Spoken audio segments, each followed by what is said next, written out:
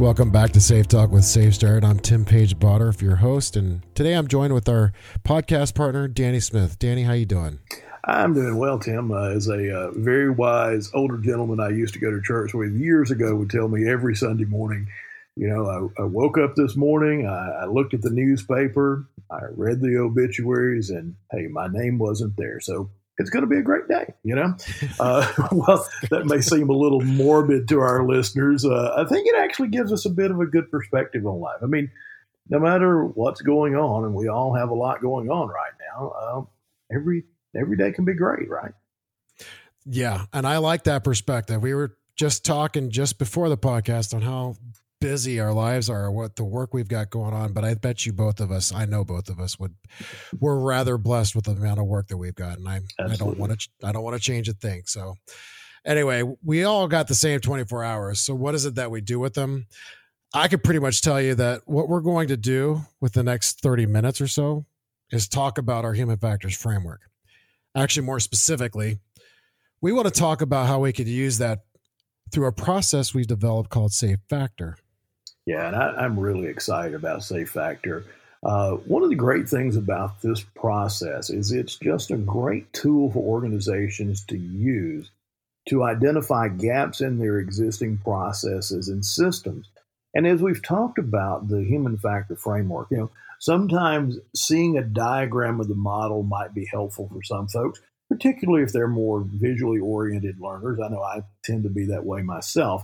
And if that's you, you can go to our website, www.SafeStart.com. And then in the search engine, you can just type in human factors framework and it'll pull up the white paper that's associated with this.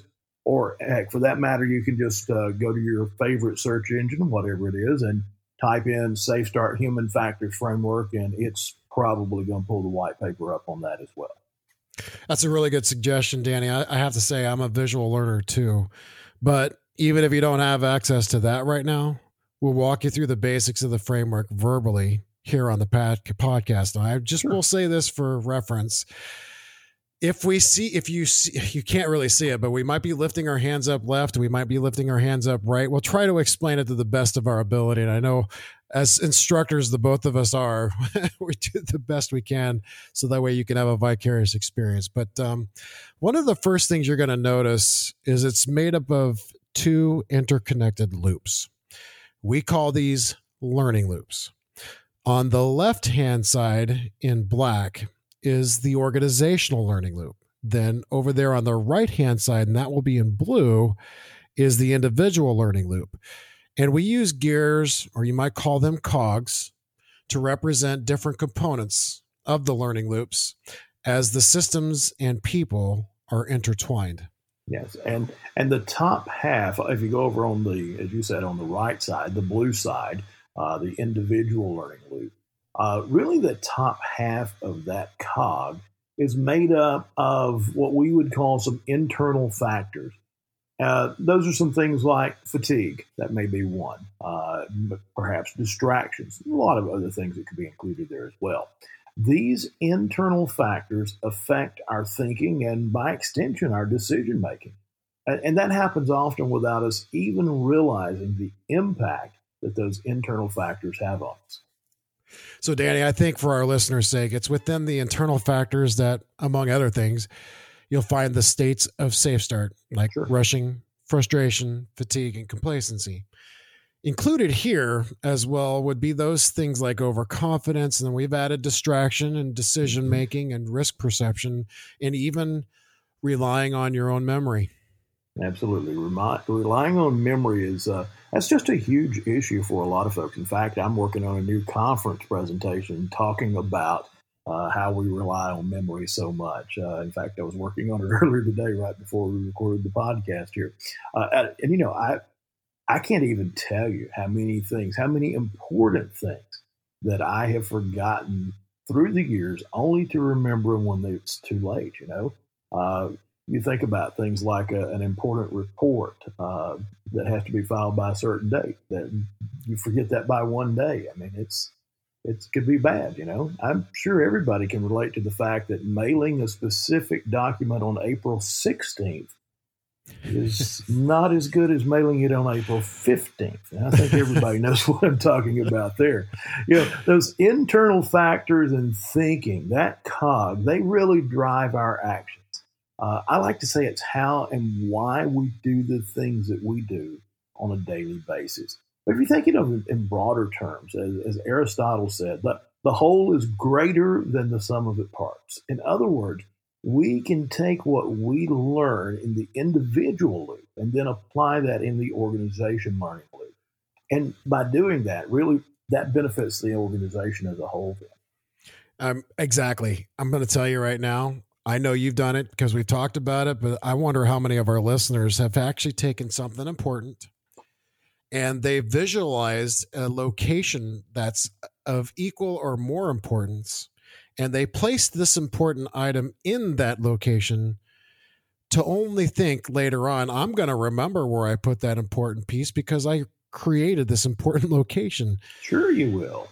And then, of course, what happens? You forgot where you put, or you actually created this important location, therefore forgetting where you put that important information. We refer to that at our house, hiding it from yourself. Yeah. Oh, I like that. We also know that, Kevin and Larry also mentioned that your brain is not a fail-safe device, and I know Absolutely. exactly what that means. So over here on the left-hand side of the model, we're actually going to find the organizational learning loop. And the top gear, cog, this one's also broken down into two sections. We call them the technical systems and people systems. So that makes up one cog, the systems, okay? So the technical systems is where a lot of our traditional hierarchy of controls would fall. But it goes beyond that and includes other things like equipment, engineering, even processes that might be included with engineering or even procedures. And you might find the overall safety management systems of an organization here. So anything like ISO 45001 or ANSI Z10, if you've got those things in place, they fall into the systems cog. What we found is that most workplaces have a lot of this already in place. And in fact, they're usually doing a pretty good job with most of these. Now, the other half or bottom section of that cog, that represents the people systems. Here would be things like supervisors and the skills that they possibly might possess or need, and overall organizational culture, which again might include things like employee engagement or the lack thereof, and would also encompass things like the dynamics of individual work teams or even committees. So if you've got a safety committee or a joint committee, or maybe even better, a unionized committee, those are all individual work teams, and they fall under people systems. So that bottom gear represents what you could say is literally the bottom line. Right. Now, the bottom line to us, as we refer to it in several presentations, is called outcome reliability, what you're actually trying to get to. This is where you're going to typically find KPIs, things like metrics. Now, keep in mind, these are not limited to just safety. You'll actually find things like quality, customer relations, culture, and productivity. So let's stick with this idea for a moment, Danny. Maybe an example would be helpful here. Do you have one? Sure. Let's go back to the early days of when I started out as a safety professional. In fact, this was probably not long after I transitioned from operations management into safety. The group I used to work with, we ran some machinery that was essentially like a big correlation type machine. We'd take multiple pieces of paper advertising and then nest them together to be mailed. Yeah. So wait, hold on. You were the one that's filling up my mailbox? Well, we were one of the groups who presented you with great cost-saving opportunities and incredible deals from our wonderful clients who were advertising with us. Okay, yeah, we help fill up your mailbox. So anyway, I digress a bit, all right? One of the older features of these machines, which really started out as newspaper inserting machines, was what we called the needles. They were these little short, almost, I don't know, maybe an 1/8 inch long at the most, little spikes, almost like thorns, and what they would do is they would grip the bottom of the piece of paper that was being moved out into the track of the machine, help move it out into the main track. And as the machine cycled each time, these would drop down, and then as the machine cycled forward, they would raise back up again, catch that piece, and move it into the track. You get the idea. It was guarded on all four sides, and then the materials moved to the point of operation, and that kept anybody from getting injured on it. Well, one night we had this really, really small piece of material that honestly it seemed too small for the machine, but putting my mind in the kind of the mindset of the operators and the people there on the machines, it had been brought out to the line. Everybody assumes it's okay to run it, right? The problem was the only way it could be run was for somebody to lift one corner of the back corner of the material up a little bit and help hold it in place, almost like a force feed type situation. I'm sure you probably already know where this is going, right? Mm-hmm. Well, it didn't take long until an employee got just the tip of their index finger on the right hand nicked, and I mean barely even a scratch, just a little nick there. Not really thinking about how she got that little cut, she looked at a coworker and said, "Hey, I'm going to go grab a Band-Aid real quick. Can you watch my station here on the machine?" Now, don't get ahead of me. Okay. You guessed it. Soon we had nicked finger number 2. Yeah, employee number 2 now is going to get a Band-Aid and looks at somebody next to them, employee number 3, and, well, you guessed that as well, right? Well, you thought somebody would hit the stop button after going for the second Band-Aid, but no, everybody wanted to keep the machine running, and it really wasn't a production over safety issue. Everybody was just trying to do a good job. Well, the third person ended up with a couple of stitches because they got caught a little more severely than the first two. And again, it's not as though anybody was just saying, okay, we're not going to be concerned with safety. It's just they were trying to do a good job and trying to help cover their coworkers. If we'd only learned from the first little nick, we could have avoided this employee getting hurt and having to have stitches. So, in fact, it's part of a good culture, I guess you could say, of wanting to do a good job. And that may have actually stopped us from stopping before trying to run the piece, or maybe stopping after the first minor cut, certainly after the second. But I think it's interesting. We often only think about the negative internal factors affecting us, but the positive ones can as well, right? Yeah, that's a good point. So on the individual learning loop side, I guess you had a bit of overconfidence that Sure. affected decision making. Sure. It sounds like some healthy pride in their work and wanting to do a good job was involved as well. I mean, I'm guessing there was a bit of retraining that had to go into this for sure, but it also sounds like the culture was really good, in a really good state. But there were some holes you needed to talk about with everyone. So how did that translate into the organizational learning loop? Well, when we go back and we reviewed the situation, we had to make sure, first of all, that everybody, from the person entering the order to the folks who are receiving the material in on our docks, to the operators running the machines, that everybody clearly understood that they could question pieces when they were out of the size specification. We obviously went back as well and looked at the machinery as well, and looked at things like working with the machine manufacturer to eliminate those needles, as we call them, to give us a different method to feed the machines. And really, they weren't that applicable to our piece that we were running anyway. That was just a kind of a traditional thing that had been on those machines from the newspaper industry. But you think about that. Looking at the systems with the operators, the people receiving it, the people putting the orders in, all of that kind of feeds over into the individual side of things, but it also goes into those people systems over on the left-hand side in the organization learning loop. And certainly looking at things like working with the machine manufacturer, that goes back and looks at the equipment, which is a part of those technical systems, right? So again, the sad thing is we didn't have to get anybody hurt to notice the issues. We missed some opportunities in both learning loops. Exactly. Nice. Thank you for putting that in there. One of the key questions you should ask when analyzing any incident is, who else needs to know? If it's just a matter of complacency, could you share your experience with others, help them from becoming complacent? Or could an adjustment of a procedure or even a new procedure or guarding might have been needed?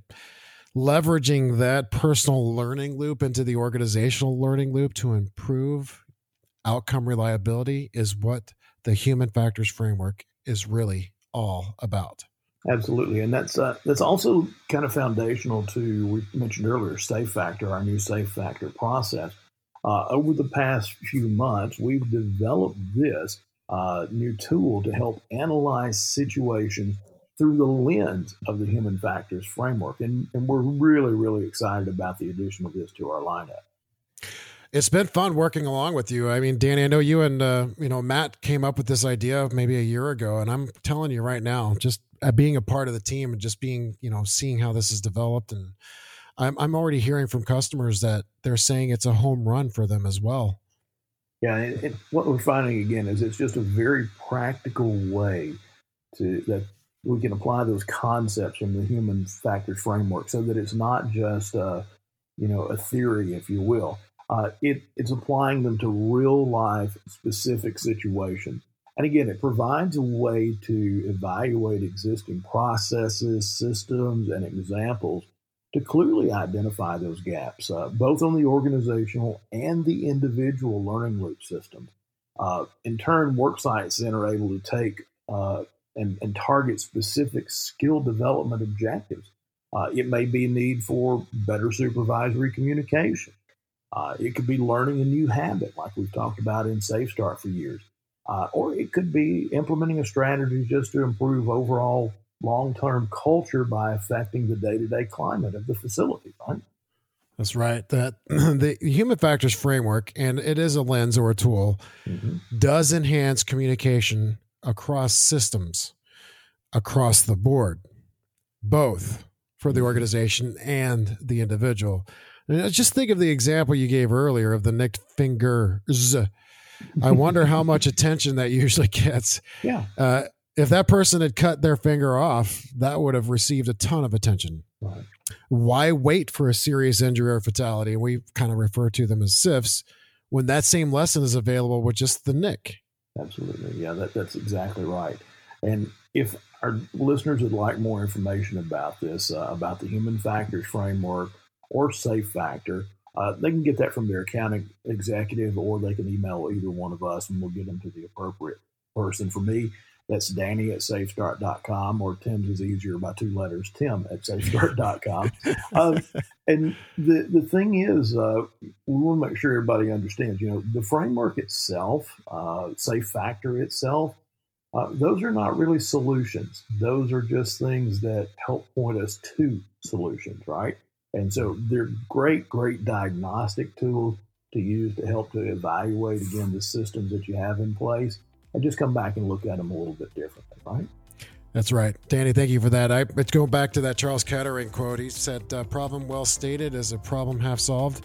Right. And I think that's exactly what we're trying to get here with a little bit better understanding of the human factors framework.